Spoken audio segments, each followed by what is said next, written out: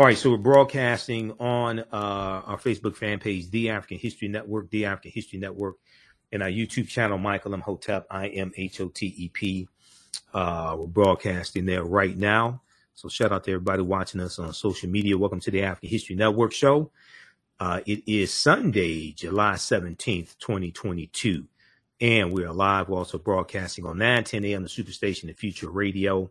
So you can download the iHeartRadio app and search for 9:10 a.m. Superstation WFDF, or listen on your AM dial, 9:10 a.m. WFDF. Now, on the African History Network show, we focus on educating, empowering, and inspiring people of African descent throughout the diaspora and around the world, because right now it's corrects wrong behavior. So once again, on today's show, we're going to give you an update on what's taking place with Muhammad Aziz, who's 84 years old. He was wrongfully convicted in the assassination of Malcolm X. He spent 2 decades in prison. He is suing he is suing New York City for he's filed a $40 million lawsuit against New York City, and he said that the wrongful conviction caused immense and irreparable damage to him and his family. He's now 84 years old, and he spent more than 55 years of being wrongfully blamed, his name in history books, wrongfully blamed for the assassination of Malcolm X. Also, we have an update in the story dealing with Emmett Till and the assassination of Emmett Till. You know, on last Sunday's show, and it's been rebroadcasting on our social media platforms. You know, on last Sunday's show, we talked about the arrest warrant that was issued August 29th, 1955 for Carolyn Bryant Dunham. And we dealt with how that arrest warrant was recently found by volunteers and his family members. Now they want the arrest warrant to be served. Okay. Now they want the arrest warrant to be served. Okay. So you have the Mississippi State's Attorney General, who has said through a spokesperson, he has no plans to prosecute Carolyn Bryant Dunham. Okay. Number one. Number two, you have, we don't know what the local district attorney is going to do. The LaFleur County district attorney would be the one who actually prosecutes the case. We don't know what he's going to do, but we have an update there. And then there was an unpublished manuscript, 99-page manuscript that the Associated Press obtained this past week, written by Carolyn Bryant Dunham. And in this unpublished manuscript, she claims that she tried to protect Emmett Till before her husband killed him. Okay, we're going to talk about that as well. She claims that she did not identify Emmett Till when her husband brought him to her. In the unpublished memoir, Carolyn Bryant Dunham claims that when her husband and brother-in-law brought Emmett Till to her to identify him as the one who made the advances toward her, she told him, quote, "He's not the one, that's not him," end quote. Now, his family, disputes all of this.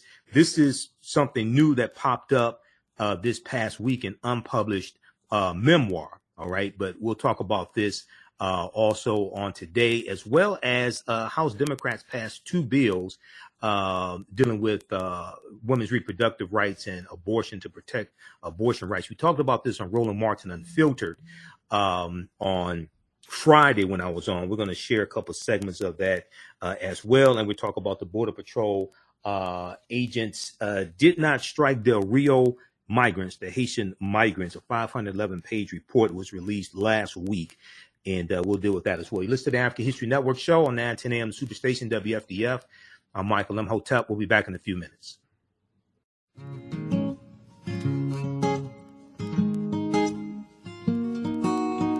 IDO Network International, in collaboration with STL Black Woman, DACA, and ACTA, present the Royal Pilgrimage to the Americas, August 24th through the 28th. The African kings and queens are coming to you for business, networking, and sharing of Pan-African ideals. The venue will be the illustrious On Guard Arts Hotel in St. Louis, Missouri. A royal cultural experience and exhibitions, trade and investment opportunities in Africa, the Caribbean, and the Americas.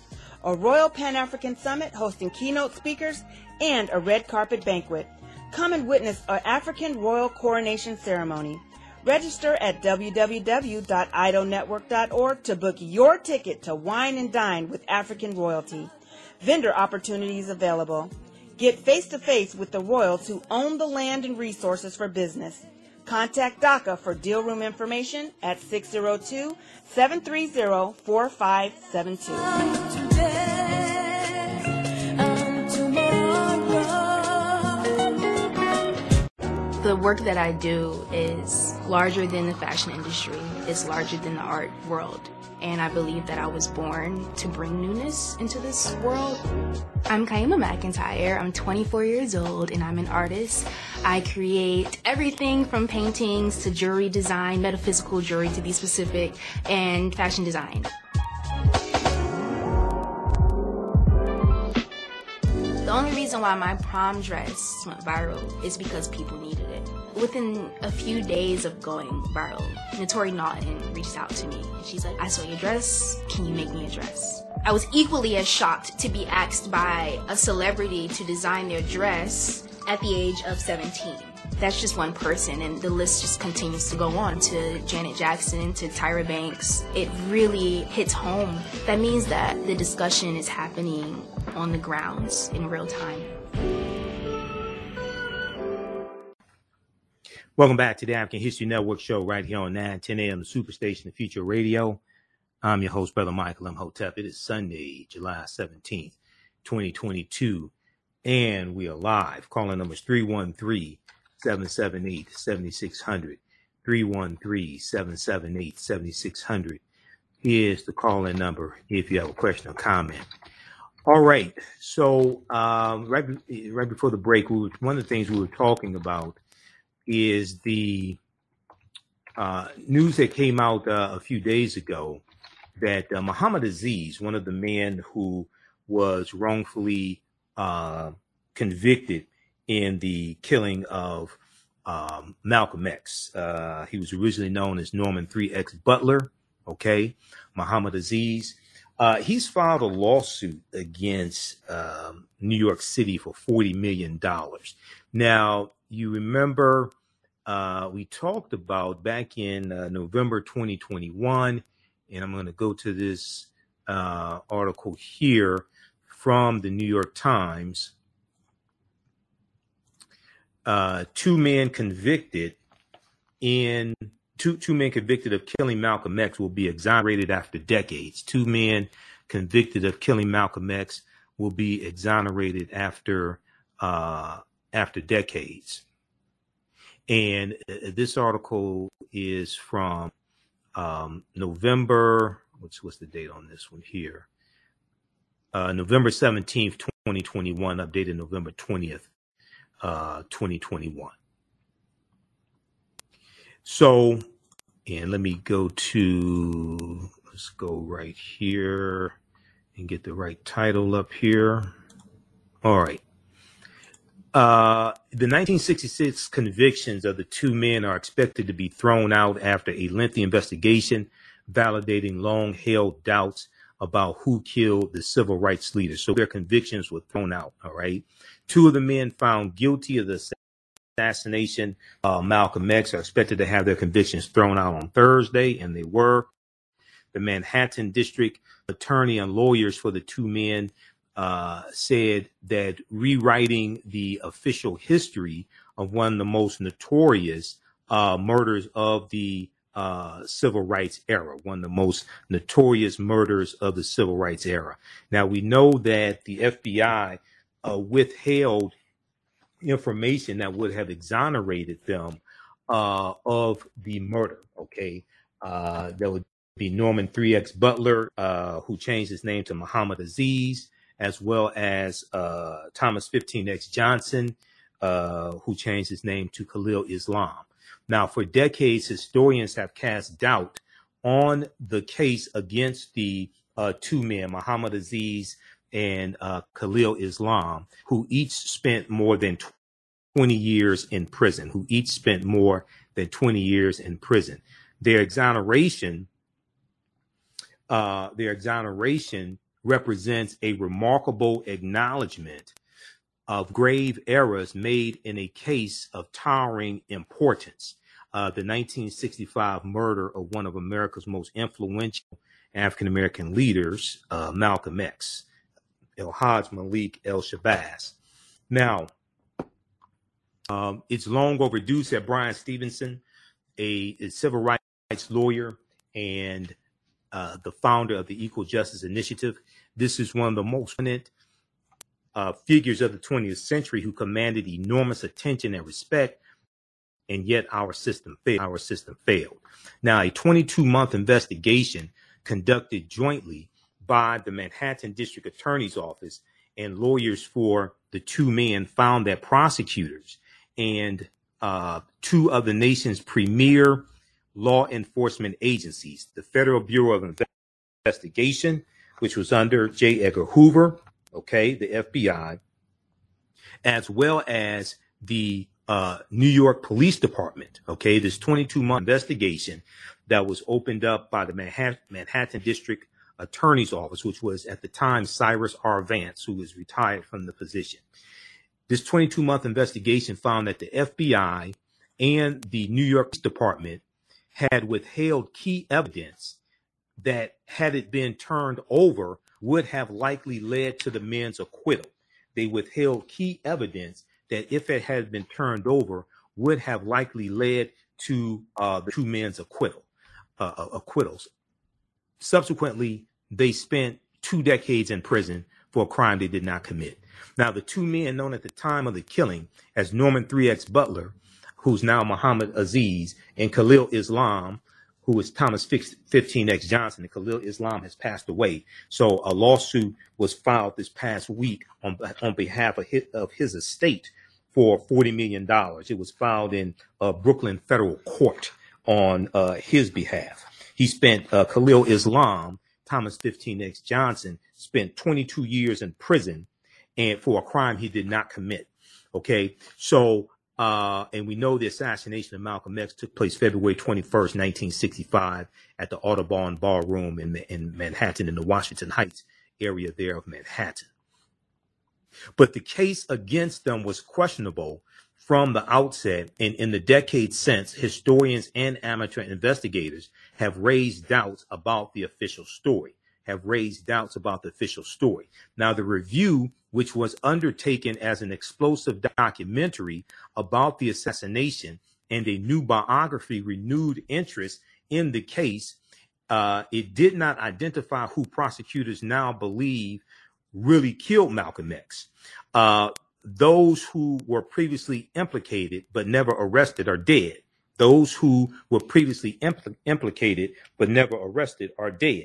Now, we know the documentary Who Killed Malcolm X really shed a lot of light on this as well, and evidence that was withheld, and that these two brothers who were convicted in the assassination of Malcolm X were innocent.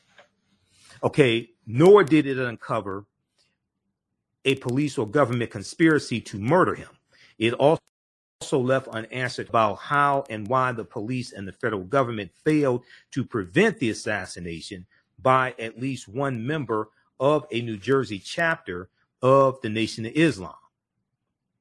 Now, that man, Mujahid Halim, was also found guilty, and his conviction stands. Now, at the time, that was Talmadge Hayer, also known as Thomas Hagen.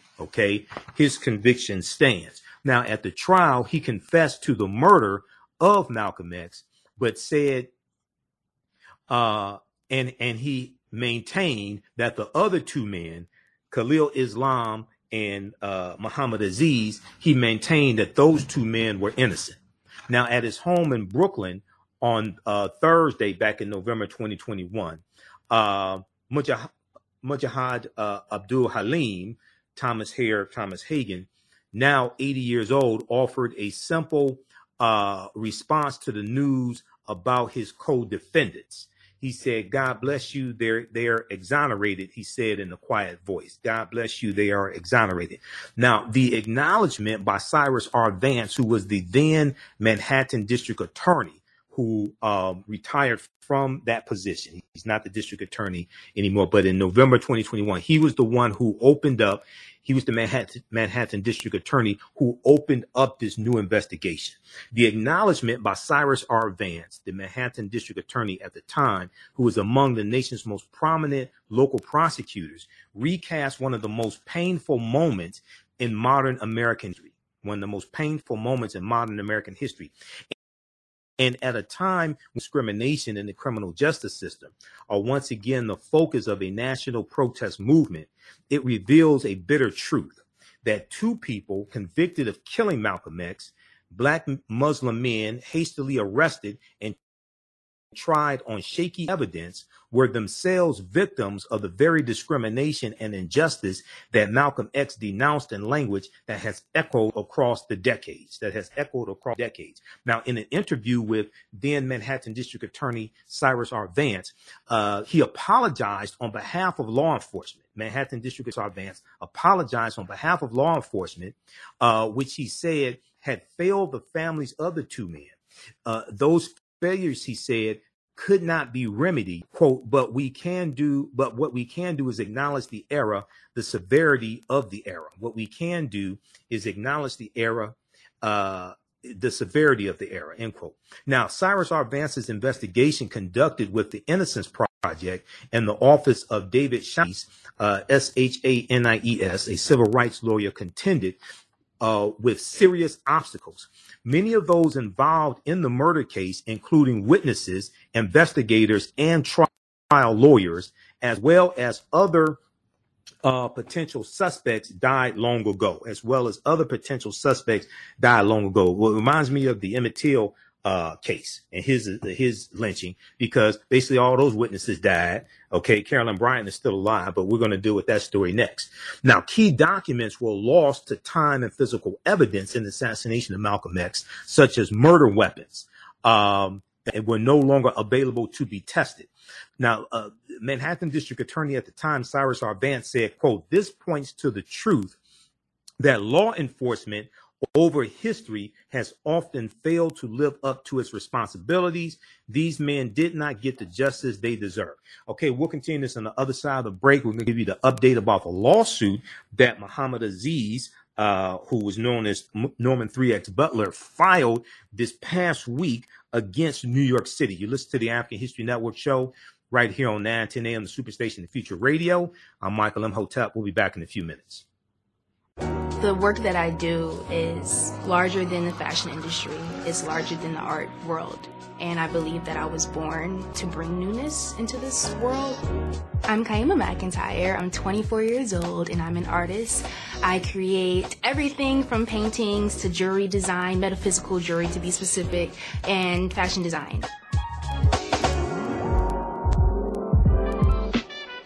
The only reason why my prom dress went viral is because people needed it. Within a few days of going viral, Notori Naughton reached out to me and she's like, I saw your dress, can you make me a dress? I was equally as shocked to be asked by a celebrity to design their dress at the age of 17.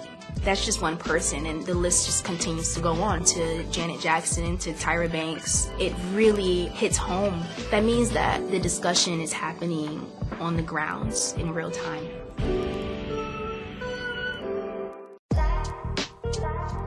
STEM Forward, helping our community find their place in the emerging fields of science, technology, engineering, and mathematics. Join us for our monthly live stream on our website, stemforwardedu.org. Watch, subscribe, share. Also join our mailing list to stay up to date with STEM resources and opportunities. STEM Forward, the future is now. Watch, subscribe, share. Welcome back to the African History Network show right here on 910 AM, the Superstation, the Future Radio. The call-in number is 313-778-7600. 313-778-7600 is the call-in number if you have a question or comment. So right before the break, we were dealing with the news that came out this past week. There's an article here from NBC News. We're actually going to talk about this on Roland Martin Unfiltered on Friday. I'm a panelist usually on Fridays, and we ran out of time. We didn't get a chance to get to this, and I said we're going to talk about this here on the African History Network show. Okay, man exonerated in Malcolm X's murder files $40 million lawsuit against New York City. This is about Muhammad Aziz. Okay, so Muhammad Aziz used to be known as Norman 3X Butler. Okay, Norman 3X Butler. And let's go to this article here from NBC News. Calling numbers also 313-778-7600. If you have a quick question or comment, you can give us a call. We're on live. Okay. 313-778-7600.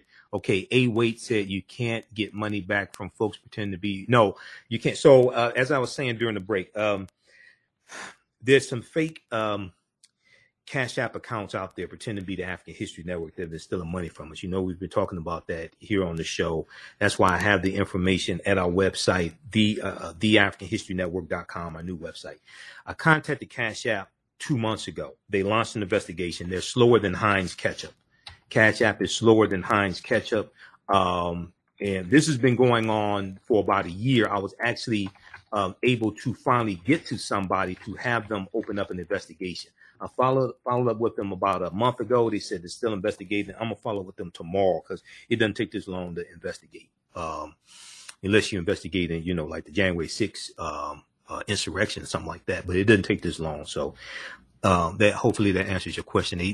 So they told me that any money that the fraudsters got from people, they said I would not be able to get that back. Okay. Now, people who may have sent it to the wrong Cash App account, is a possibility. There's a option you can go through Cash App to try to do that and say you send it to the wrong account. You're trying to send it to ours. That may work. I've had it happen before. Somebody caught it in like within 24, 48 hours and they were able to get the money back. But if it's like 2 months ago, I don't know. Okay. I'm just being, I don't know. All right. But anyway, man exonerated in Malcolm X's murder files $40 million lawsuit against New York City. Okay, so this is from NBC News from Friday, July 15th, 2022. This was reported on by Reuters, the newswire service Reuters, picked up by NBC News. A man exonerated last November 21st, in the 1965 killing of civil rights leader Malcolm X has sued New York City after it admitted to have wrongfully branded him a murderer. After they admitted that they had wrongfully branded him a murderer. Muhammad Aziz, who's now 84 years old, is seeking $40 million for the 2 decades he spent in prison and more than 55 years of being wrongly blamed, saying it caused immense and irreparable damage to him and his family.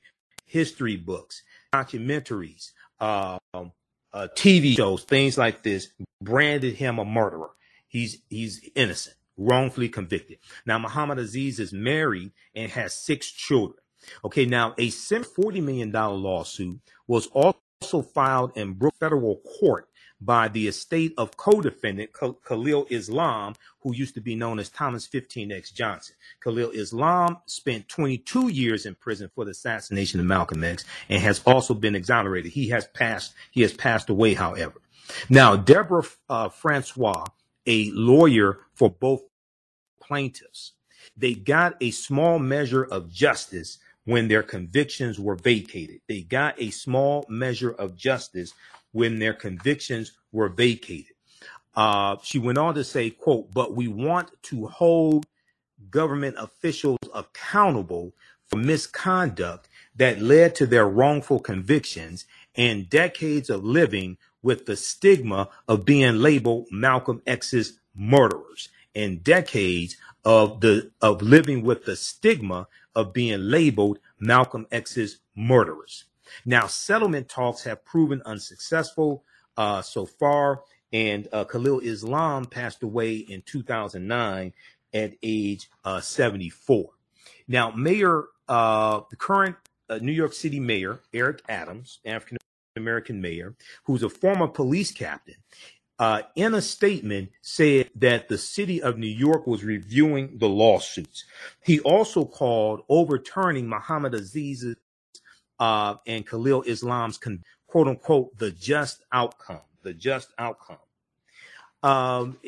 I want to go to this other article here that we talked about back in November when we got the news that their convictions were going to be overturned.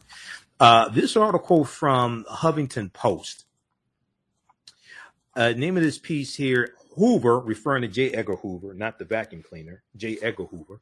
Hoover hid that some witnesses in Malcolm X assassination trial were FBI informants. Hoover hid that some witnesses in Malcolm X assassination trial were FBI informants. A Manhattan judge exonerated two men convicted of the killing of Malcolm X after decades of doubt about who was responsible for his 1965 death. So this was an article from the Associated Press picked up by the Huffington Post from November 18th, 2021. We talked about this back when their convictions were overturned, okay? If we look at this here, and hold on, let's get rid of this ad. Okay. All right, now, more than half a century after the assassination of Malcolm X, two of his convicted killers were exonerated Thursday after decades of doubt about who was responsible for the civil rights icon's death. Manhattan Judge Ellen Bibin, B-I-B-N, dismissed the convictions of Muhammad Aziz and the late Khalil Islam after prosecutors and the men's lawyers said a renewed investigation found new evidence that the men were not involved with the killing and determined that authorities withheld some of what they knew. Now, I want to go to this here. Okay. Muhammad Aziz and Islam, then known as Norman 3X Butler and Thomas 15X Johnson, and a third man were convicted of murdering Malcolm X in March of 1966. They were sentenced to life in prison. Now, it goes and talks about the recent investigation found information in FBI files about witnesses who could not identify Khalil Islam and implicated other suspects, Manhattan District Attorney Cyrus R. Vance Jr. told the court. So this is what they found out in the investigation that Manhattan District Attorney Cyrus R. Vance opened up. This is why your local prosecutors are so important. This is one of the reasons why local prosecutors are so important. That 22-month investigation found information in FBI files about witnesses who could not identify Khalil Islam and implicated other suspects. Now, the files showed that the late FBI Director J. Edgar Hoover ordered agents to tell witnesses not to reveal that they were FBI informants when talking with police and prosecutors, Manhattan District Attorney Cyrus R. Vance said. I apologize. J. Edgar Hoover's probably turned over in his grave also that this is being exposed and these men were exonerated. Okay. I apologize for what were serious, unacceptable violations of law and public trust. Cyrus R. Vance said there is one ultimate conclusion. Mr. Aziz and Mr. Islam were wrongfully convicted of this crime. Now, the Innocence Project co-founder Barry Scheck, S-C-H-E-C-K, one of the lawyers for Muhammad Aziz and for Khalil Islam's family, said the review also found that the FBI and police New York City police hid evidence from prosecutors as what he called part of a plot to disrupt the Black civil rights movement. They withheld evidence. The FBI and the New York City Police Department hid evidence from prosecutors in what Barry Scheck of the Innocence Project called a plot to disrupt the Black Civil Rights Movement. This was part of COINTELPRO, the counterintelligence program. Okay. So to this day, you still have people who have a disdain and have negative feelings towards the Nation of Islam because of this infiltration and manipulation by the FBI and the New York City Police Department in the assassination of Malcolm X, and then fingering these two brothers who were totally innocent.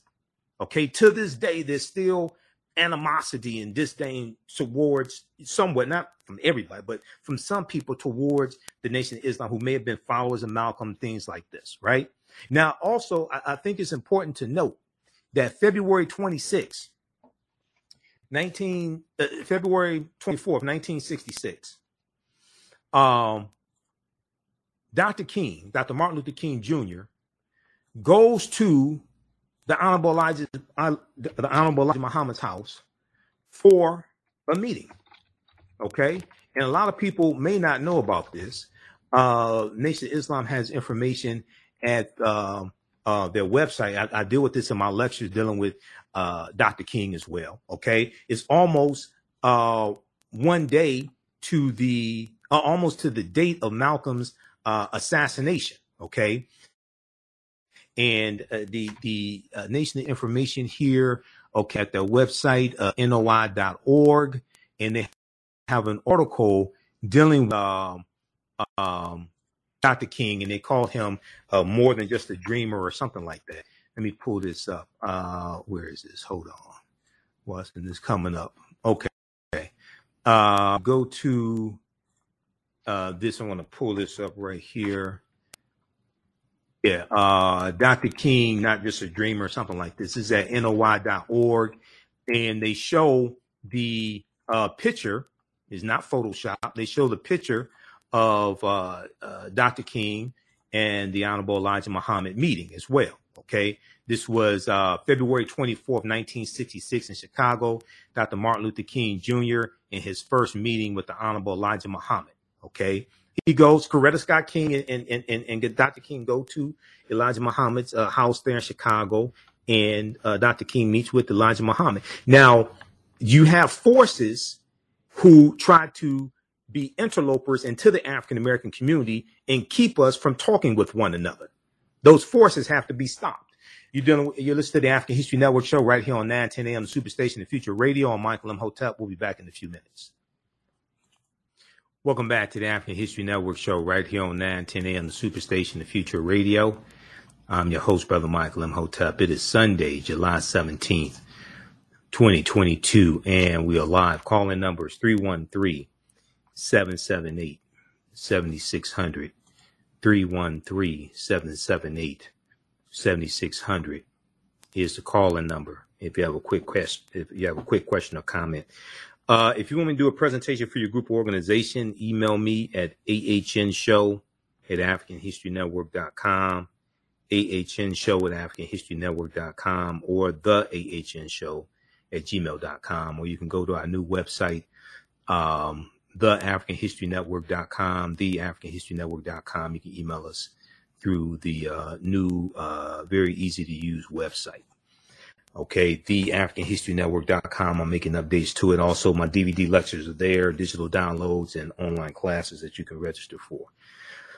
Okay, I want to go back to, it was right before the break. I was talking about this piece here.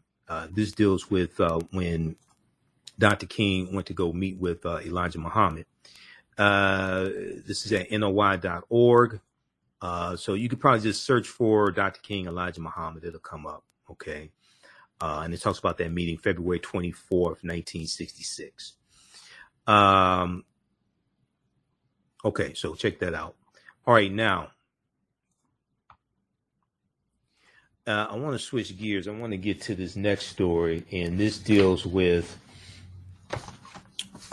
this is the update dealing with Emmett Till. So, last Sunday's show, and we posted articles on our Facebook fan page, The African History Network, dealing with this.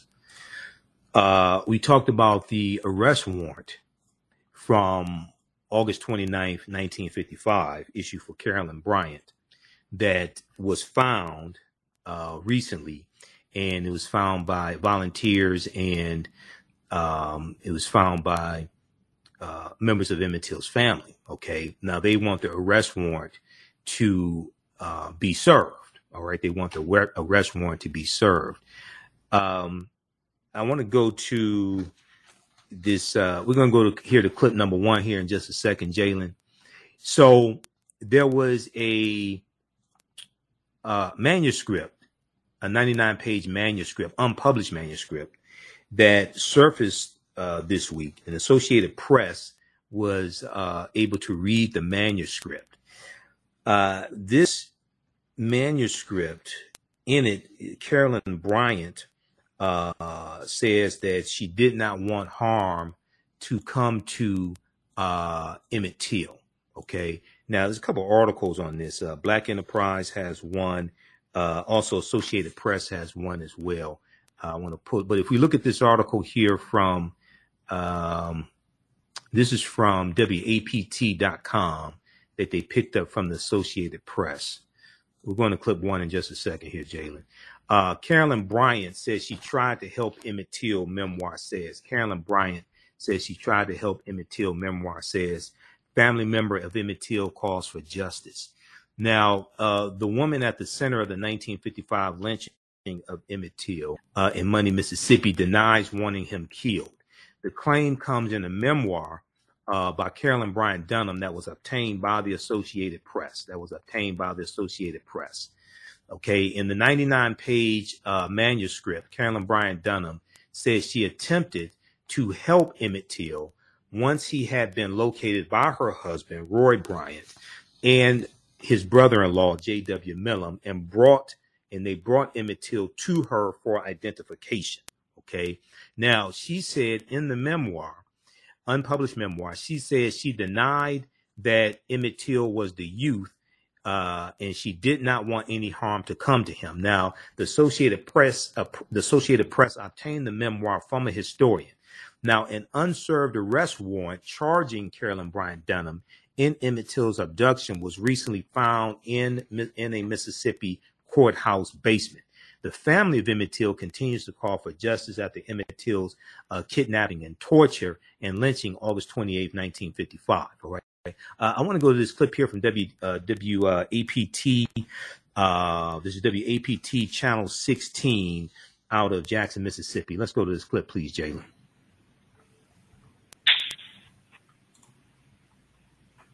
A 99-page memoir recently obtained by the Associated Press, written by Carolyn Bryant Dunham. The memoir, titled "I Am More Than a Wolf Whistle," claiming that in Money, Mississippi, back in 1955, when her husband and brother-in-law brought Till before her, she was trying to protect him by telling them he was not Till. The two men went after Till for allegedly whistling at Dunham. In that manuscript, I think further just proves that she was involved.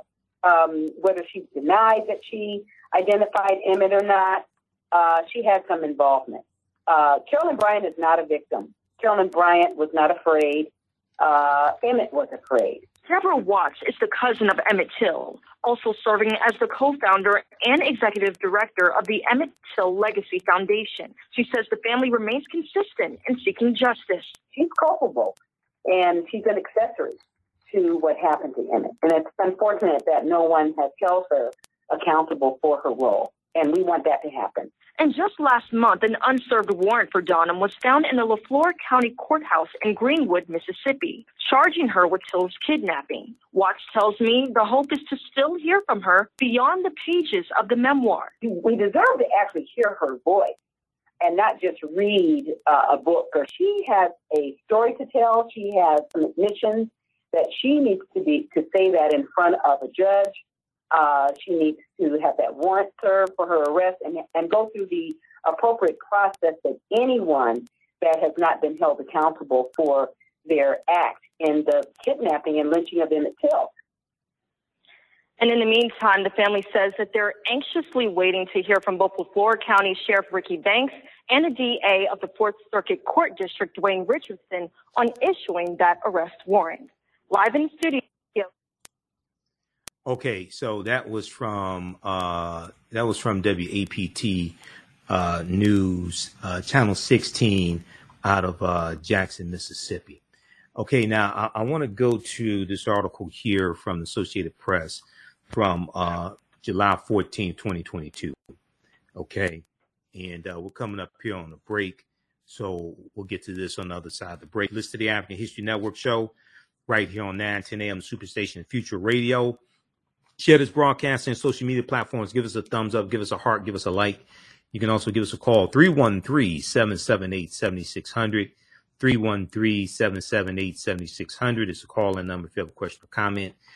Listen to the African History Network show. I'm Michael M. Hotep. We'll be back in a few minutes.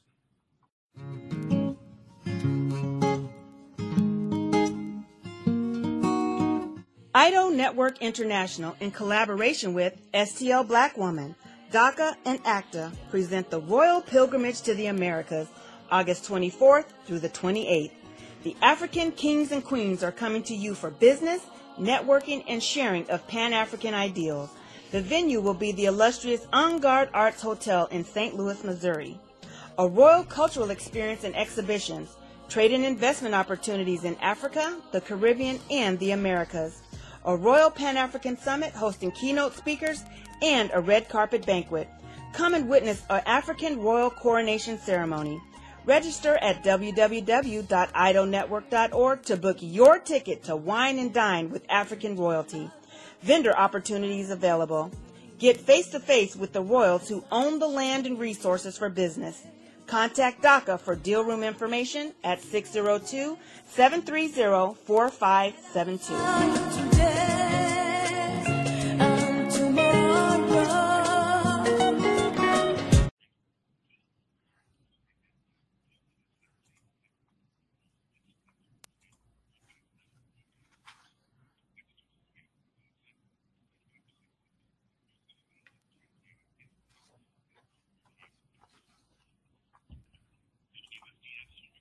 Detroit, 910 AM Superstation, a division of Adele Media. We got the top. Stand by. Michael and Hotel. Now, we deal with a number of different topics here on the African History Network show. We do recurring events of history and much, much more. We're going to give you an update on what's going on. This is about self-preservation. We have to extinguish the fire of white supremacy to let us have consequences. Catch it all right here on 910 AM Superstation. The views and opinions expressed on any program are those of the producers and or the persons appearing on the program and do not necessarily reflect the views and opinions of 910 AM Superstation or Adele Media. Welcome back to the African History Network show right here on 910 AM Superstation. Okay, it's Sunday, July 17th, 2022. Calling numbers 313-778-7600. 313-778-7600 is the call-in number if you have a question or comment. Okay, so right before the break, we were giving an update in the Emmett Till case and some of the latest developments, and a 99-page manuscript, unpublished manuscript, written by Carolyn Bryant, surfaced this past week. And it was obtained by the Associated Press from a historian. Now, the Associated Press has this article here. Black Enterprise had an article on July 15th that they picked up from the Associated Press from July 14th. Here's the article from the Associated Press. Emmett Till accuser in memoir denies wanting teen killed. Emmett Till accuser in memoir denies wanting teen killed. All right, so in this piece here, it says the white woman who accused black teenager Emmett Till of making improper advances before he was lynched in Mississippi in 1955 says she neither identified him to the killers nor wanted him murdered. Says she neither identified him to the killers nor wanted him murdered. Okay, so keep in mind this was in a unpublished 99-page memoir. Okay, an unpublished 99-page memoir. Now, if we continue here, in an unpublished memoir obtained by the Associated Press, Carolyn Bryant Dunham says she was unaware of what would happen to Emmett Till. She was unaware of what would happen to Emmett Till who lived in Chicago and was visiting relatives in Mississippi when he was abducted, killed, and tossed in the Tallahatchie River. Now, she's now 87 years old, Carolyn Bryant Dunham, and she was 21 years old at the time. Her then husband, Roy Bryant, and his half brother, J.W. Millam, were acquitted of murder charges. It was a segregated courtroom. It was an all-white jury. They later confessed in a magazine interview by Look magazine. They later confessed in a magazine interview by Look magazine. Okay, and they were paid $4,000 for the interview also. All right, now let me try to close this stuff out. They paid $4,000 for the interview as well. If you watch Eyes on the Prize, the first installment, they deal with the killing of Emmett Till. Now, Carolyn Bryant Dunham, 87. Okay, sorry. The contents of the 99-page manuscript titled "I Am More Than a Wolf Whistle," I Am More Than a Wolf Whistle, were first reported by the Mississippi Center for Investigative Reporting. Now, historian Timothy Tyson, who we talked about on last week's show, and who could not provide evidence to the Department of Justice when they investigated the FBI that Carolyn Bryant recanted her testimony. Read the 16-page report that we went through last week, okay? The 16-page Department of Justice report. Now, historian and author Timothy Tyson of Durham, North Carolina, who said he obtained a copy from Carolyn Bryant Dunham while interviewing her in 2008, provided a copy to the Associated Press on Thursday. If you obtain a copy, see, this is the whole thing with Professor Timothy Tyson. First, he said he did 2 interviews with her in 2008. He did audio recordings of the interview, and he said in one of those interviews she recanted her testimony. But he waited until 2017, about a month before his book came out, The Blood of Emmett Till, before he said something about it. Because of that information, that's what caused the Department of Justice to open up a new investigation that they closed in December of 2021. They kept running into dead ends. They can't find evidence to use in court to prosecute Carolyn Bryant Dunham beyond a reasonable doubt and get a conviction. We broke all this stuff down last week. Now he says this past week. Now, see, this is some BS right here.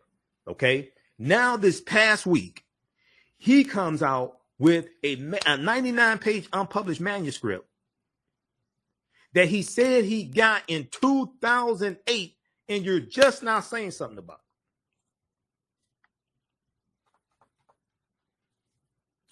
it. Okay. All right. Yeah, that's what you want to do. Okay. Historian and author Timothy Tyson, who said he obtained a copy from Carolyn Bryant Dunham while interviewing her in 2008, provided a copy to the Associated Press on Thursday. What the hell did you wait for? Why did you wait so long to say something about this?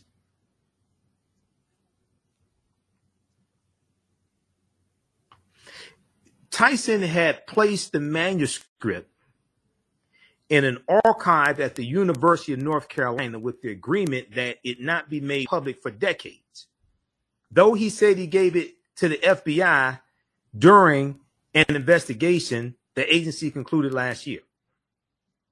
He said he decided to make it public now following the recent discovery of an arrest warrant on kidnapping charges that was issued for Carolyn Bryant Dunham in 1955 but never served. Maybe if you had said something back in 2008, when I think maybe there was still some witnesses alive in 2008, he brought to justice. Quote, the potential for an investigation was more important than the archival agreements, though those are important things, Professor Timothy Tyson said. When did you come to this like moral this epiphany? When did you come to this epiphany? Did it have anything to do with like the resurfacing of the fact that I don't know, the case was closed and you can provide evidence that you claim that you had, that she recanted her testimony? Did it have anything to do with the show I did last Sunday? I'm just wondering. I don't know. Well, I went through the 16-page Department of Justice report again. And the Department of Justice, the FBI said, you gave us one recording, and this recording did not contain a recantation of her testimony. And then the Department of Justice in their report, they said that he kept giving different explanations about what happened to the second recording, and he kept giving different explanations about whether she ever recanted her testimony in the first place. Now, all of a sudden, you come out, you produce a 99-page unpublished manuscript that she gave you back in 2008.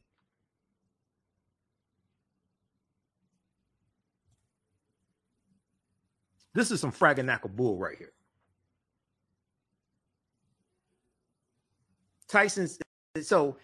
He said the potential for an investigation was more important than the archival agreements, though those are important things. He said, but this is probably the last chance for an indictment in this case. You think maybe you should have said something before all the witnesses had? I don't have a law degree. I studied law. I mean, I'm just thinking. You think maybe you should have said something before all the witnesses died? A cousin of Emmett Till who leads this is Deborah Watts, a cousin of Emmett Till who leads the Emmett Till Legacy Foundation, said the memoir is new evidence that shows Carolyn Bryant Dunham's involvement in the case and is particularly important when combined with the arrest warrant. She said, I truly believe these developments cannot be ignored by the authorities in Mississippi. They're going to ignore it. Attorney General is. We have to see what LaFleur County, the local district attorney, is going to do. The Mississippi State Attorney General, I mean, people, this is Mississippi. Mississippi had the largest number of lynchings in this country from 1882 to 1968. They had 581 lynchings. This is Mississippi. Mississippi, this is where Goodman, Shorter, and Cheney were lynched June 21st, 1964. This is where Fannie Lou Hamer was from and was beaten in jail, pulled off of a bus and beaten so badly she was in a hospital for 30 days. This is Mississippi. Mississippi. This is the state that had the Mississippi State Convention in 1890, where they rewrote the state constitution to impose poll taxes and literacy tests. So I expect the good old boy, the state's attorney general, not to do anything. That's to be expected. I don't expect the local district attorney to do anything either. Why? This is Mississippi. First of all, you need like real. Where are your witnesses? This is what we talked about last week. You go to court. Where are your witnesses? This is one of the problems. This is why maybe if Professor Timothy Tyson had produced this 99-page unpublished memoir, maybe back in 2008, 2009, 2010, 2011, 2012, 2013, maybe there were still some witnesses alive, so you could corroborate evidence and maybe bring about charges. In the memoir, Carolyn Bryant Dunham says she attempted to help Emmett Till once he had been located by her husband and brother-in-law and brought to her in the middle of the night for identification. She said, quote, I did not wish Emmett any harm and could not stop harm from me to him since I didn't know what was planned for him. Okay, now here's the thing. Now, because all the witnesses are dead, even if they bring charges against her, what stops her from saying, just following along with this right here in an unpublished manuscript? I don't know the year that this manuscript was written, but this was obtained in 2008 by Professor Timothy Tyson. What stops her from saying, hey, I didn't know what was going to happen to him. My husband threatened me. He was going to beat me or do harm to me, whatever. I said it wasn't him. All the witnesses are dead. Now, here's the thing. Even if she's lying, guess what? The burden of proof is on the prosecution. The prosecution, which would be the Department of Justice, they have to then prove in court that she's lying. If she says this was happened, the burden of proof is not on her, it's on the prosecution. They have to prove she's lying.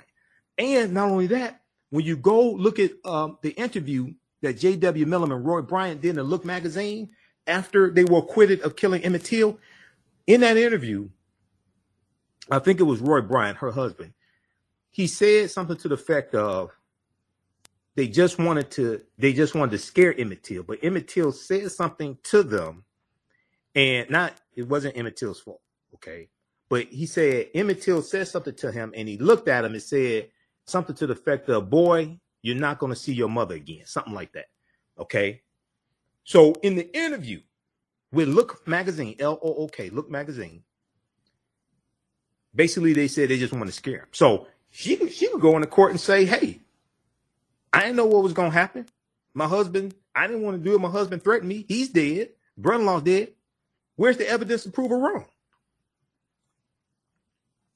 This is why, see, what makes this a tricky case is the witnesses are going, she can go in and tell that story. Now it's up to the prosecution to prove her wrong based upon the evidence, prove she's lying. Now, Carolyn Bryant Dunham says in the manuscript compiled by her daughter-in-law, quote, "I tried to protect him by telling Roy," her husband, "that he's not the one. That's not him. Please take him home." She claims in the manuscript that Emmett Till, who had been dragged from a family home at gunpoint in the middle of the night, spoke up and identified himself. Okay. So this is what she claims. Okay. Now, if they admit this in the court, the prosecution has to prove that she's lying. The burden of proof is on the prosecution. It's not on her. Carolyn Bryant Dunham adds that she always felt like a victim, as well as Emmett. She adds she always felt like a victim as well as Emmett and paid dearly with an altered life for what happened. So she's making herself the victim. Okay. We'll continue this on the other side of the break. I want you to hear clip number 2 also out of Jackson, Mississippi. You listen to the African History Network show right here on 910 AM Superstation Future Radio. I'm your host, Brother Michael M. Hotep. We'll be back in a few minutes. Welcome back to the African History Network show right here on 910 AM the Superstation, the Future Radio. All right, you can support the African History Network, $ the AHN show through Cash App, $ the AHN show through Cash App, also through PayPal, paypal.me / the EHN show. The Celtics keep doing the research, stay on the air, keep broadcasting, pay some of the bills. We're just doing the show once a week.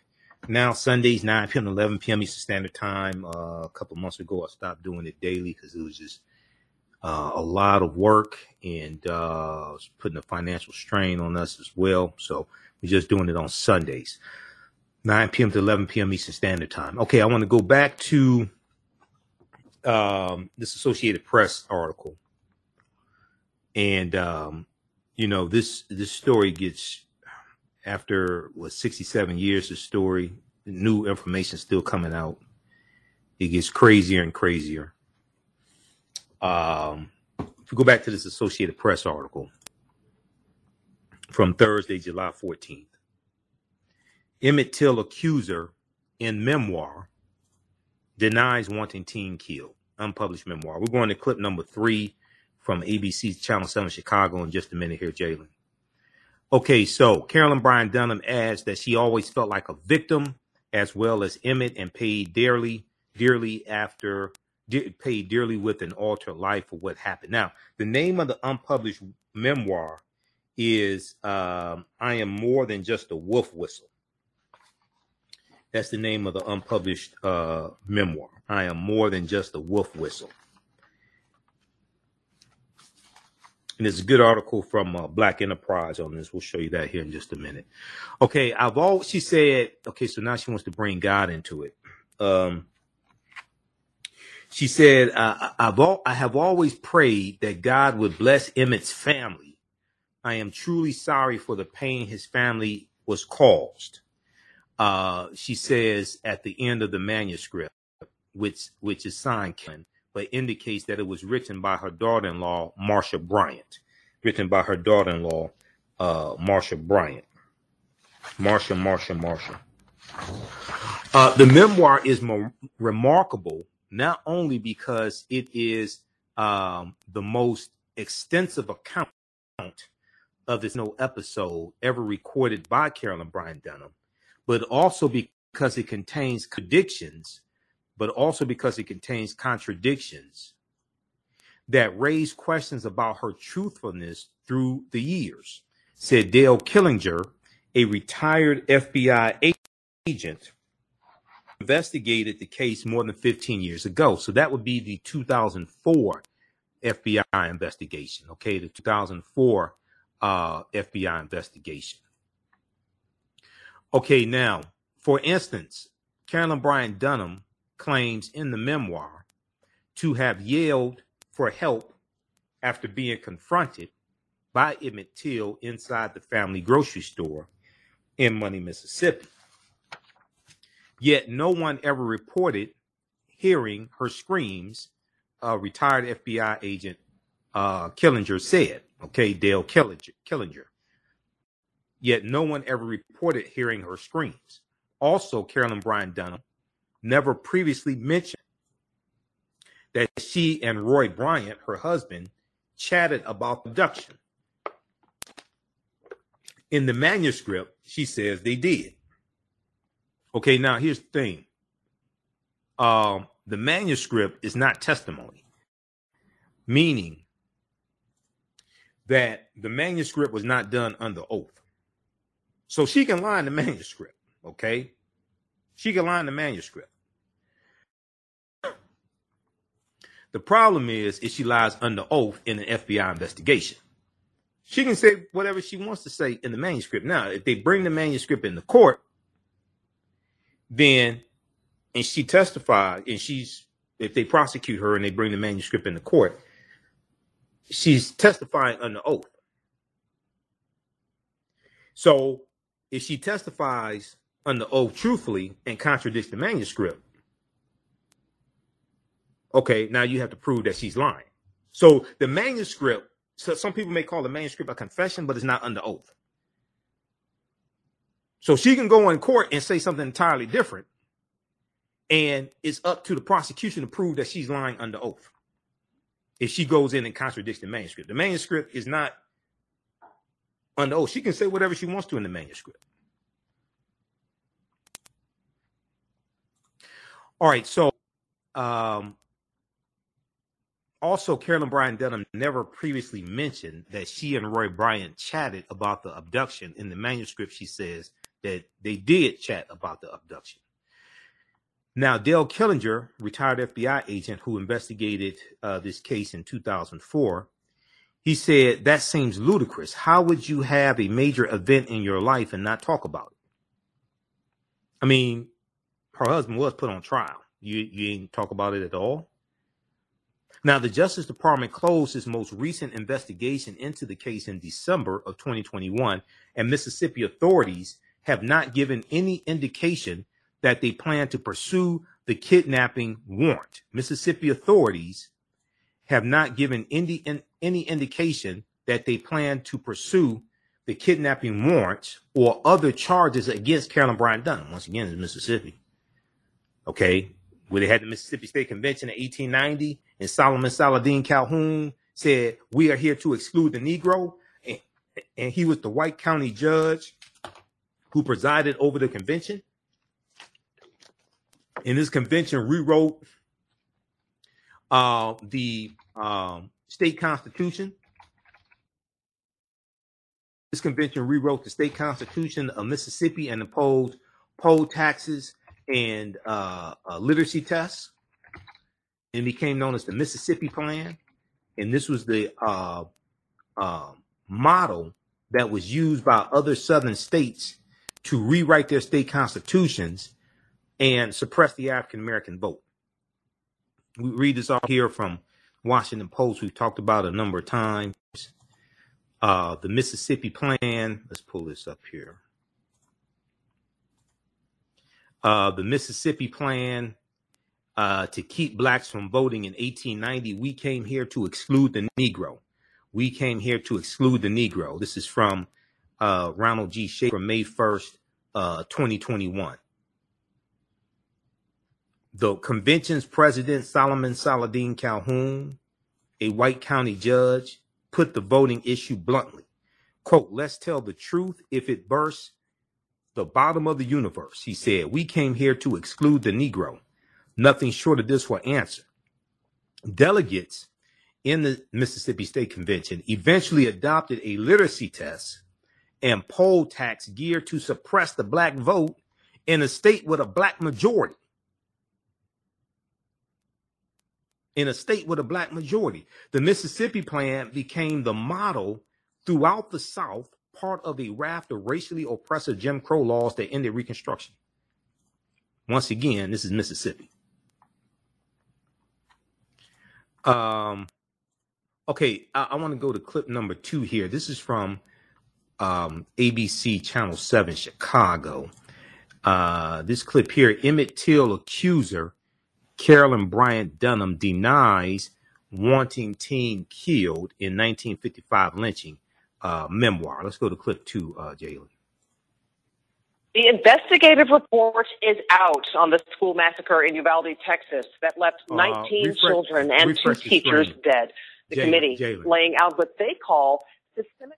Yeah, refresh that screen, and it should go to it should go back to the first video. That's from ABC Channel 7 Chicago. If you refresh that screen, it should go back to the first video.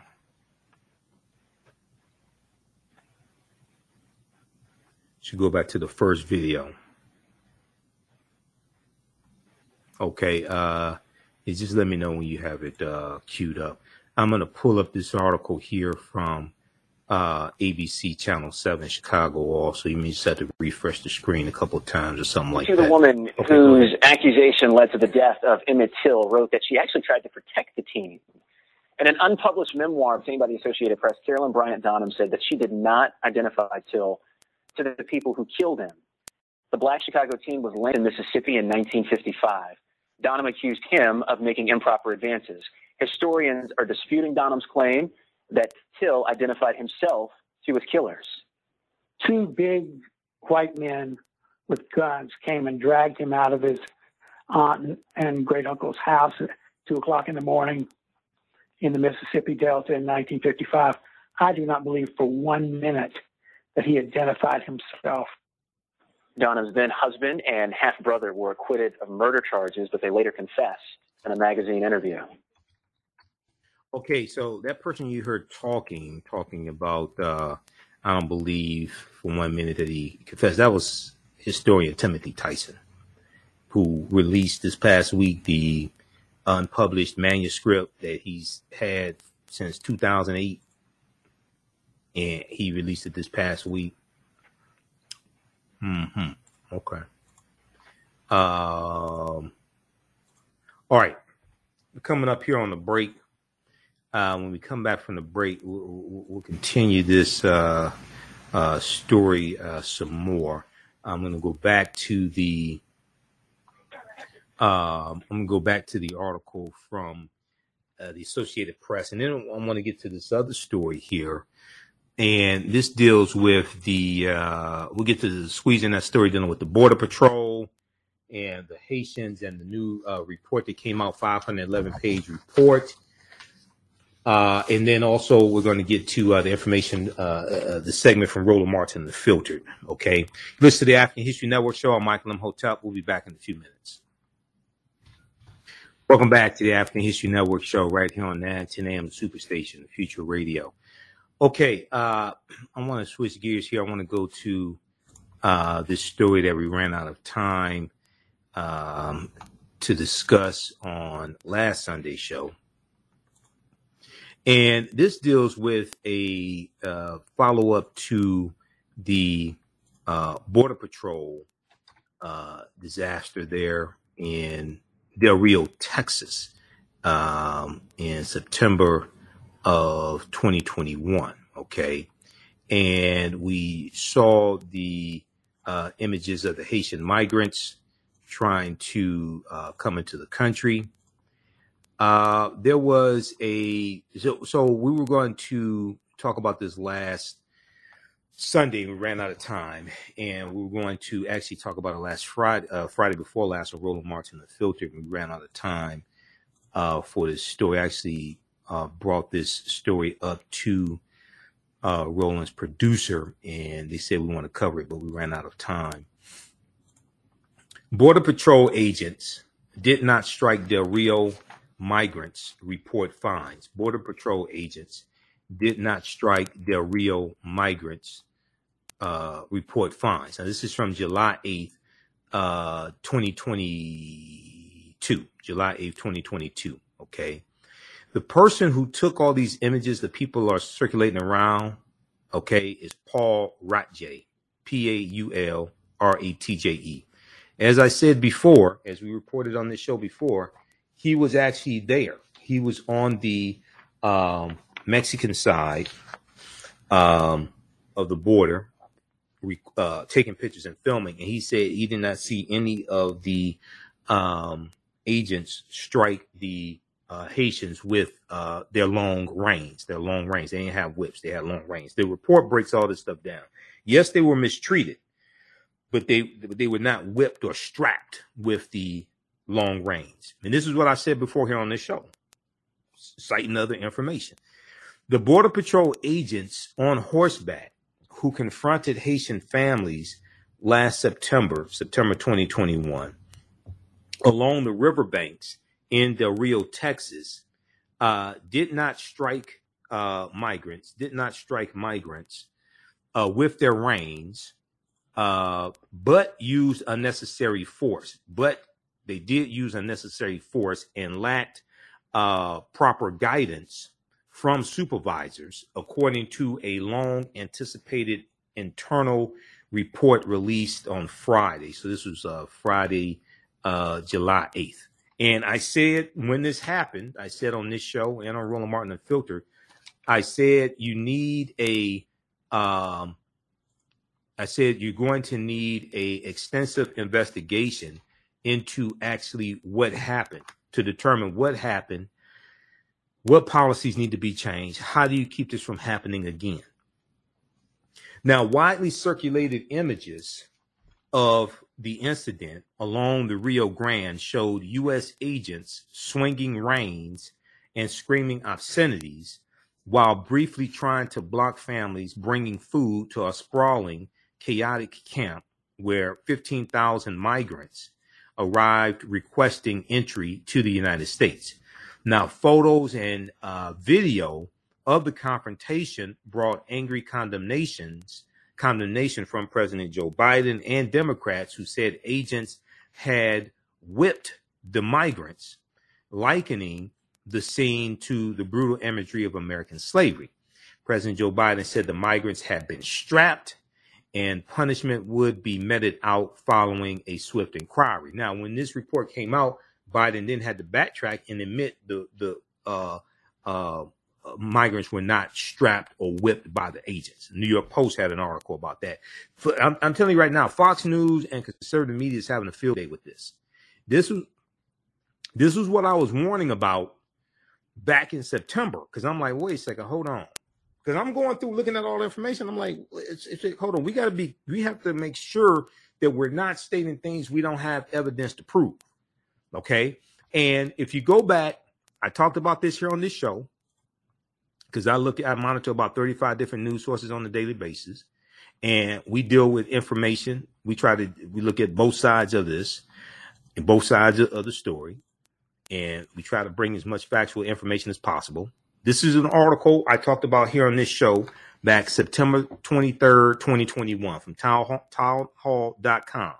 Townhall.com. Border Patrol Union blasts White House's decision to suspend horse unit. Border Patrol Union blasts White House's decision to suspend horse unit following fake news about whips. Now, this is a conservative publication. Joanne Reed had to backtrack on her statements. President Joe Biden, some of the people on MSNBC had to backtrack. All right. And Fox News had been hammering MSNBC on misreporting this story. Now, here's something that's very important. You go and you look at what the source within the Border Patrol. Okay, this is what they said. This is from September 23rd, 2021. They were calling this out back then. Now the 511-page report corroborates what conservative media was saying back then. And I hate Fox News, but even a broken clock is right twice a day. The White House and Department of Homeland Security announced on Thursday, and this is back September 2021, Border Patrol's horse unit will no longer be operating in Del Rio, Texas, after they were falsely accused of using whips against Haitians who were illegally crossing the U.S.-Mexican border. Now, the agents at the center of the scandal have been placed on administrative duties while an investigation is underway. Okay.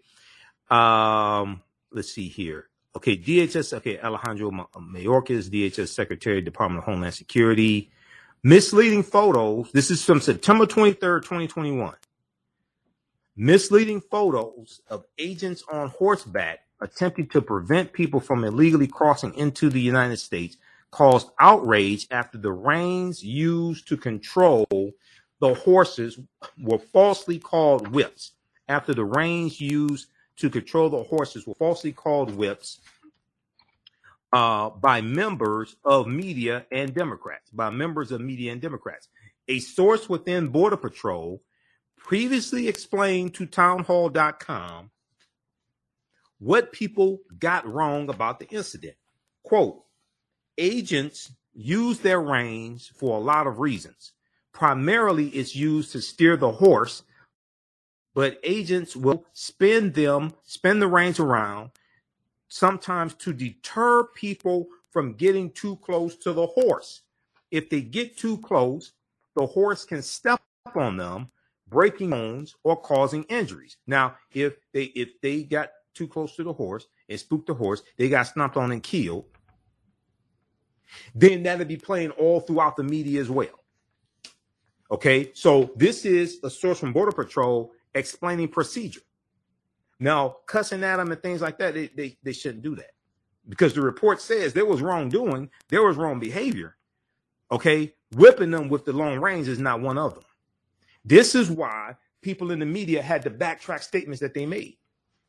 Agents also need to maintain control of their reins so they don't lose control of the horse, which can cause injuries to immigrants, the agents, and the horses. We are not aware of anyone being struck with the reins. Now, this was from September 23rd, 2021. Now, John Anfison, Anfinscen, president of the Border Patrol's Local 2366 in Del Rio, Texas, told townhall.com back in September, this article is from September 22nd, 2021. Back September 2021, when this article came out, we reported this to you here on this show back then. He told townhall.com it is detrimental for border security to suspend the whole unit, the horseback unit, even if it's just for a short amount of time. He said, quote, we are told that the Horse Patrol unit has been suspended from operating in Del Rio, Texas sector, only during the remainder of the crisis under the bridge. The Horse Patrol unit is an effective means of apprehending immigrants who illegally cross our borders every day, along with searching for those who are sick or injured and stranded in the bush, because a lot of the areas they go into is not conducive for vehicles to go into. So the people who were saying, oh, they should stop using the horses, things like this, they ain't tell them what to do to go and rescue people who are stranded in the bush. See, so there's a lot of people saying, oh, they need to stop doing that, but they ain't tell them what to do because they didn't even investigate, like, to find out the procedures and why they do these things, why they use horsebacks, why they're on horseback.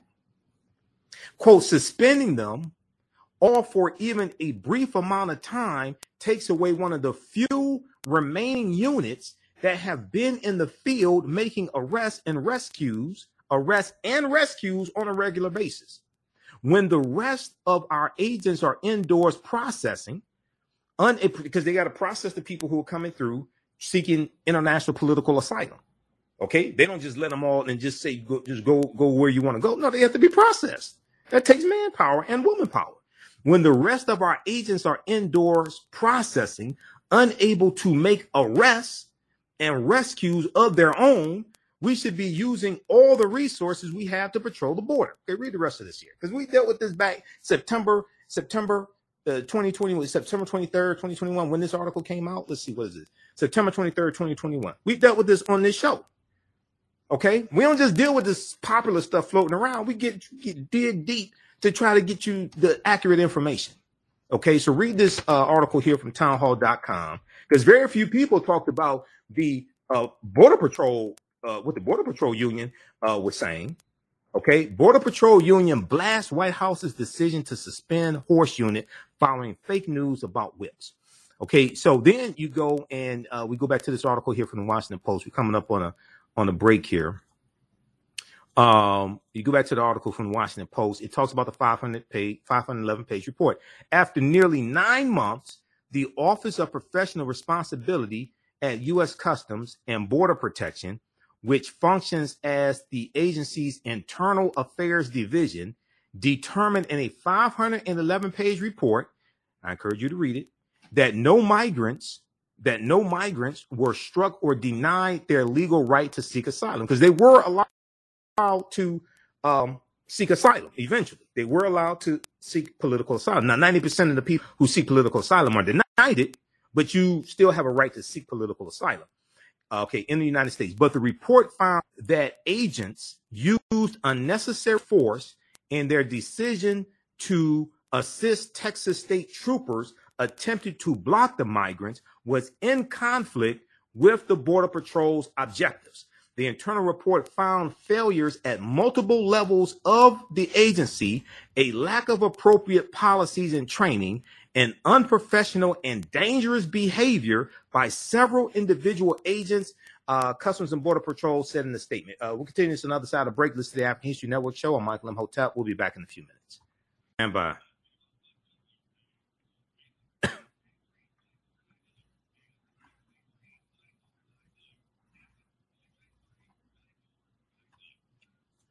Welcome back to the African History Network show right here on 910 AM Superstation, the Future Radio. Okay, so read this article also. We talked about this when it came out back in September as well, September 2021. This is from KTSM Channel 9 in El Paso, Texas. Photographer behind controversial. Let me pull this up here just a second. Photographer behind controversial photos speaks exclusively to KTSM.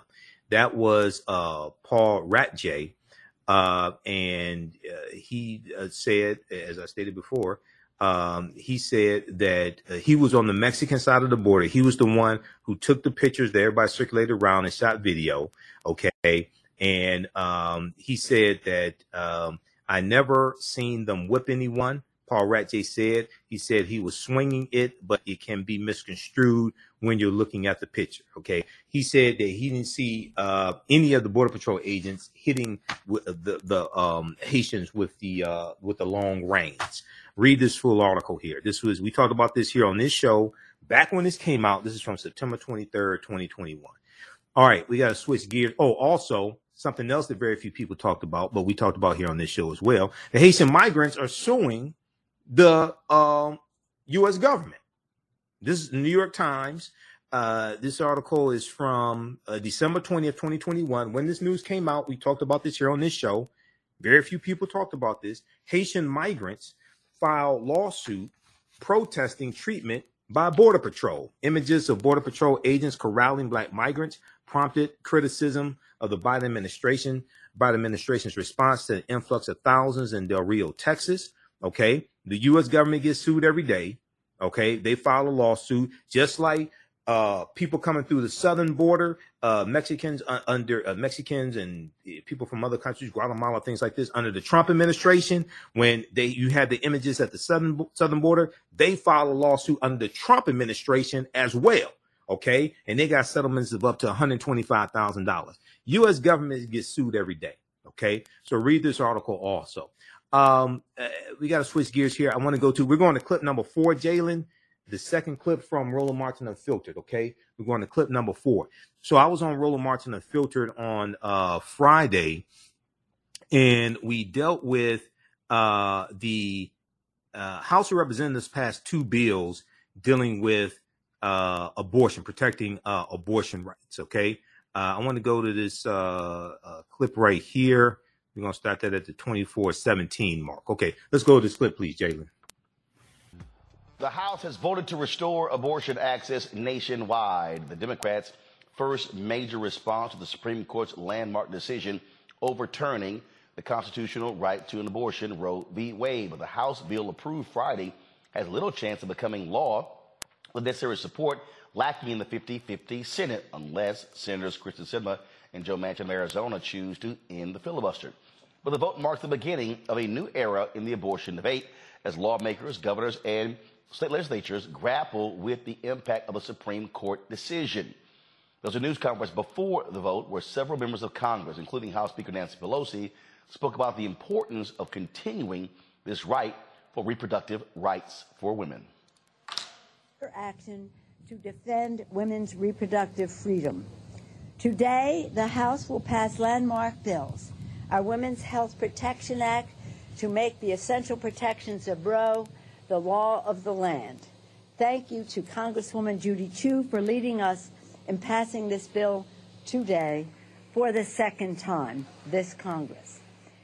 Our Assuring Women's Right to Reproductive Freedom Act will protect women who exercise their right to travel across state lines to get abortion care. Let us salute Congresswoman Lizzie Fletcher and Congresswoman Marilyn Strickland for their authorship of this, along with Jamie Raskin, who was part of it.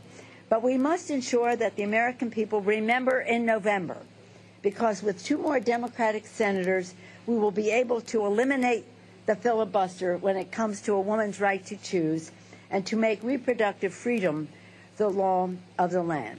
The reality is that an increasing number of women are now forced to carry an unwanted pregnancy against their will, even in the cases of rape or incest, or travel hundreds of miles just to safely receive reproductive health care. We cannot force people to give birth. Worse, those who are forced to carry out an unwanted pregnancy are in the nation with one of the worst maternal mortality rates in the developed world. Taking away federal protections for abortion hits Black women, women of color, indigenous women, low-income women, LGBTQ plus women, and women with disabilities the hardest, disproportionately. This is about healthcare justice. This is about social justice. This is about economic justice. Ripping away our right to safe and legal abortion is yet another way to control us. This is not about choice for them. This is about control. Controlling our bodies, policing our bodies, and controlling us. And make no mistake, we will do everything in our power to make sure it does not happen, not on our watch. Thank you. Congresswoman Barbara Lee, who has been open about her decision to actually have an abortion, spoke on the floor of the United States House. Last month's Supreme Court decision is having devastating impacts across the country. Now, I remember the days before Roe, and now that the court has ended Roe, we are truly in a state of a national health emergency.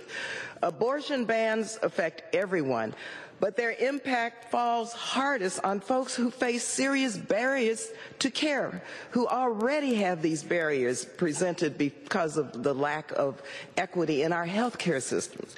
Women of color, people working to make ends meet, rural people, young people.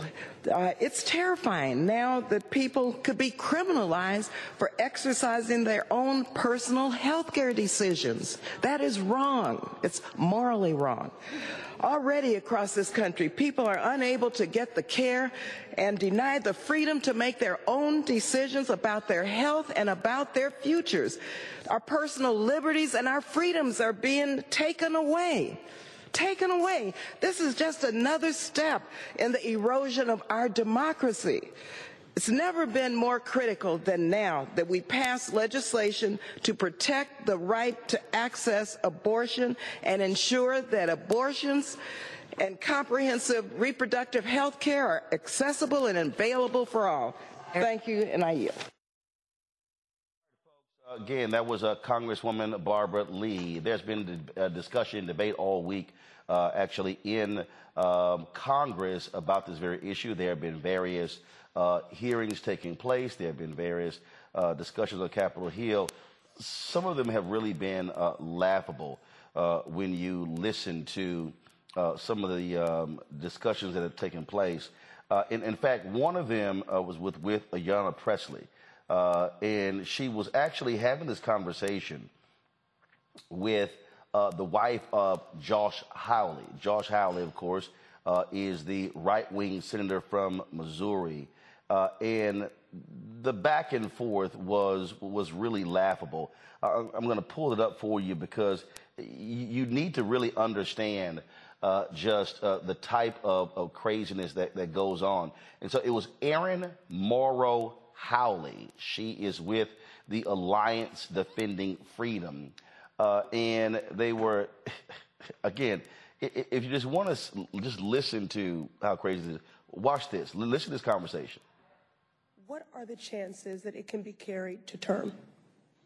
My understanding is that when an ectopic pregnancy ruptures is a life-threatening condition, that's why the treatment for an ectopic pregnancy is not an abortion. I'm sorry, reclaiming my time here. Again, could you just answer the question? When an ectopic pregnancy ruptures, what are the chances that it can be safely carried to term? And you know what, just to make this even clearer, I'm looking for a number between 0 to 100. Can you give me a percentage? Sure. I believe 0 ectopic pregnancies, even those that do not rupture, have a chance of successfully being carried to term. That's why the treatment for them is not an abortion. Reclaiming my time. It seems that there is a deficit in your understanding of reproductive health. In fact, I want the record to reflect that according to the American College of Obstetricians and Gynecologists, treatment for ectopic pregnancy requires ending a non-viable pregnancy. Now, let's turn... With respect, ma'am, that's not an abortion. This is my time. I asked you the question, you answered, and I'm now providing you with the accurate information from medical experts. My question was, when an ectopic pregnancy ruptures, what are the chances it can be safely carried to term? The answer is 0%. I answered that correctly. Further, when it comes to one's accurate understanding of reproductive health and abortion care with an ectopic pregnancy, the American College of Obstetricians and Gynecologists says, quote, treatment for ectopic pregnancy requires ending a non-viable pregnancy. This is my time, end quote. So now I'm going to turn to the real experts. That's not an abortion because it does not have the intent to end the life of a child. You had this back and forth. My panel, Kelly Bethea, communication strategist, glad to have you on the show. We also have Matt Manning, civil rights attorney. Also, Mike Imhotep, African History Network. Glad to have all three of you here. Michael, you have the Attorney General of Indiana, who actually said that he is looking for the doctor who performed this procedure on this 10-year-old. This is the Attorney General who has been going on television, doing interviews, stating that she broke the law because she did not report information. Well, this is interesting. The doctor and her lawyers are firing back, saying that they have sent a. Come on, y'all, show it, please. Come on. They are showing a. They have sent him a cease and desist, say that he is making false and misleading statements because she has documentation showing that she actually reported that. I saw another tweet where they were talking with another group where they made 2 referrals for 11-year-olds who had also been raped to have abortions. And what there used to be on the Republican side, a number of people where if they did oppose abortion, they had exceptions for rape and incest. But most of these bills today, there are no exceptions. You literally have one guy, I can't even think of his name, where he has said, oh yes, the 10-year-olds should carry these babies to term because they'll understand the importance and the value of that life. You cannot convince me that if any of their daughters who were 10 got raped by a criminal or a gang member, that they will be saying, oh, sure, have the baby. Or by a black man. Roland, Republicans have opened up a can of political whoop-ass that is exploding in their face. And now they're trying to backtrack. Now, you look at Jim Jordan. Jim Jordan had to delete his tweet. He called the story of the 10-year-old who was a rape victim, okay? He called that story a lie. He had to delete that. You look at the Washington Post, record shows Indiana doctor fulfilled duty to report 10-year-old's abortion. So now Attorney General Todd Rokita of Indiana has to backtrack. The doctor's attorney was on MSNBC Today, Nicole Wallace's show, explaining the cease and desist order, explaining how the doctor followed the law every step of the way. And, what this reminds me of, Roland, I hate to take it here. This reminds me of slavery when African women did not have autonomy over their bodies and were raped and had to carry the rapist baby and things like this. Did not have autonomy over their bodies. And now you have a lot of old white men and some white women like Erin Hawley.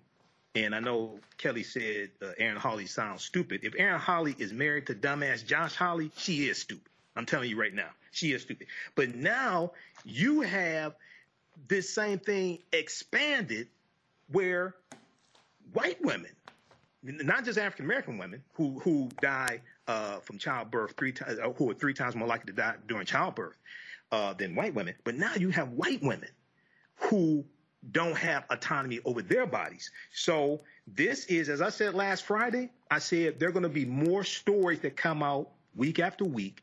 This is going to galvanize the 2022 midterm elections. This is going to, and Democrats have to tap into this anger and maintain the House, expand the margin in the House, and maintain the Senate, expand the margin in the Senate. But yeah, brother, this is serious. These are some crazy people. Jim Jordan, you spoke of Congressman Jim Jordan of Ohio. He was on Newsmax, right-wing Newsmax, and listen to the lack of courage that he displayed in this conversation. This child, should they have this option? Should they be forced to carry out this child? Should they have this option? In the state of Ohio, sir, where do you fall on that? Well, this is a question. This is straight on the Supreme Court's decision. This is the question that the legislatures in the respective states will answer. I'm as pro-life as you can be. We want to protect the unborn children's life. But in this situation, you're talking about a 10-year-old. But that is a question for legislatures in the respective states. That's exactly what the Dobbs decision said, and that's where the people's representatives should make that decision in our state legislatures. Well, I appreciate the time, Congress. Should they be forced to carry out this child? Should they have this option? So you got an opinion on everything else, but now you don't want to answer this question, Kelly. And my thing is, he should have had that kind of response for everything up until this decision, because it's none of his business what a person capable of pregnancy does with their body. It is no one's business except that person and the doctor treating that person. So for me, it's, again, I'm trying to sound thoughtful and coherent, but I'm really just angry right now at the fact that, like Michael said, this is a semblance of slavery. And for the first time in, I don't know, history, white women know what slavery feels like right now. And there's still, many of them are oblivious to it and are ascribing to the doctrine of, carte blanche, no abortion across the board. It's just it makes no sense. And it's not supposed to make sense. And what's even worse is those who have the money and the means and the resources will never be without access to abortion. So this is really just focused on those who don't have the resources. That's mainly Black people, other marginalized communities, LGBT plus communities. And it's not fair. It's not right. And it's more than about your right to, reproductive rights. This is about your right to privacy, which is really one of the fundamental principles of the Constitution. Like, that is one of the main reasons we have this thing called a country. And I say that loosely right now because I don't know where we're going with it. So again, like, everybody who is on this pro-life, and I use that term loosely too, they just sound stupid because there's no rational reason for this outside of the fact that you need to be in control of something outside of yourself. Superstation WFDF. You can watch that in its entirety. Go to Roland Martin on Facebook and YouTube. That is from Friday, July 15th, 2022. Be sure to, if you want me to do a presentation for your group or organization, email me at ahnshow@africanhistorynetwork.com, ahnshow@africanhistorynetwork.com, or you can call us 313-462-0003, 313-462-0003.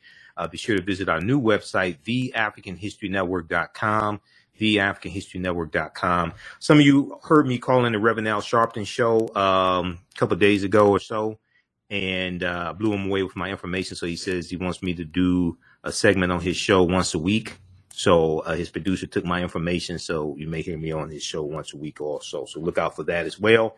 Right now, it's correct. Wrong behavior is not over till we win. Wakanda forever. And we'll talk to you next time. Peace. The work that I do is larger than the fashion industry. It's larger than the art world.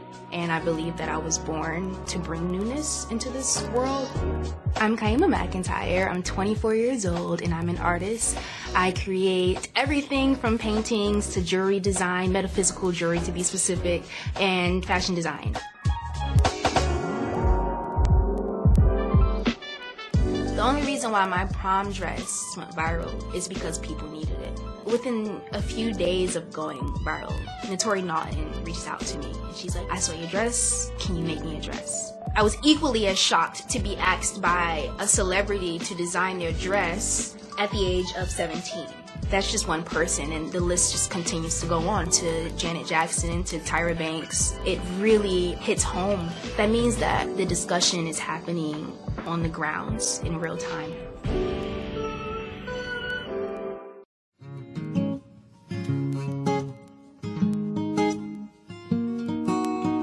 IDO Network International, in collaboration with STL Black Woman, DACA, and ACTA, present the Royal Pilgrimage to the Americas, August 24th through the 28th. The African kings and queens are coming to you for business, networking, and sharing of Pan-African ideals. The venue will be the illustrious En Garde Arts Hotel in St. Louis, Missouri. A royal cultural experience and exhibitions, trade and investment opportunities in Africa, the Caribbean, and the Americas. A Royal Pan-African Summit hosting keynote speakers, and a red carpet banquet. Come and witness an African royal coronation ceremony. Register at www.idonetwork.org to book your ticket to wine and dine with African royalty. Vendor opportunities available. Get face-to-face with the royals who own the land and resources for business. Contact DACA for deal room information at 602-730-4572. iRedify is a Black-owned digital platform that showcases Black and brown cultures and people.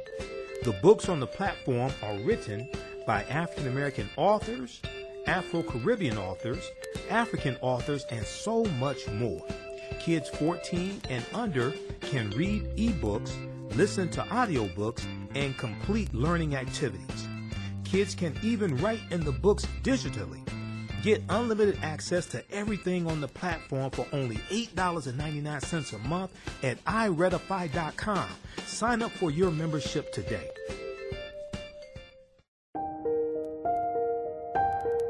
What does self-care mean to you? To us, it's an opportunity to reconnect with nature. A chance to create something remarkable. At Sage and Elm Apothecary, our handcrafted skincare and household products immerse you in Earth's sweetest nectar, connecting you to nature in a way you never imagined. See for yourself and visit us at sageandelmapothecary.com. STEM Forward, helping our community find their place in the emerging fields of science, technology, engineering, and mathematics. Join us for our monthly live stream on our website, stemforwardedu.org. Watch, subscribe, share.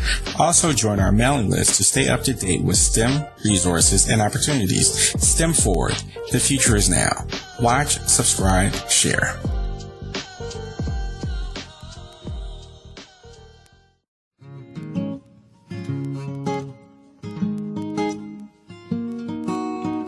IDO Network International, in collaboration with STL Black Woman, DACA, and ACTA, present the Royal Pilgrimage to the Americas, August 24th through the 28th.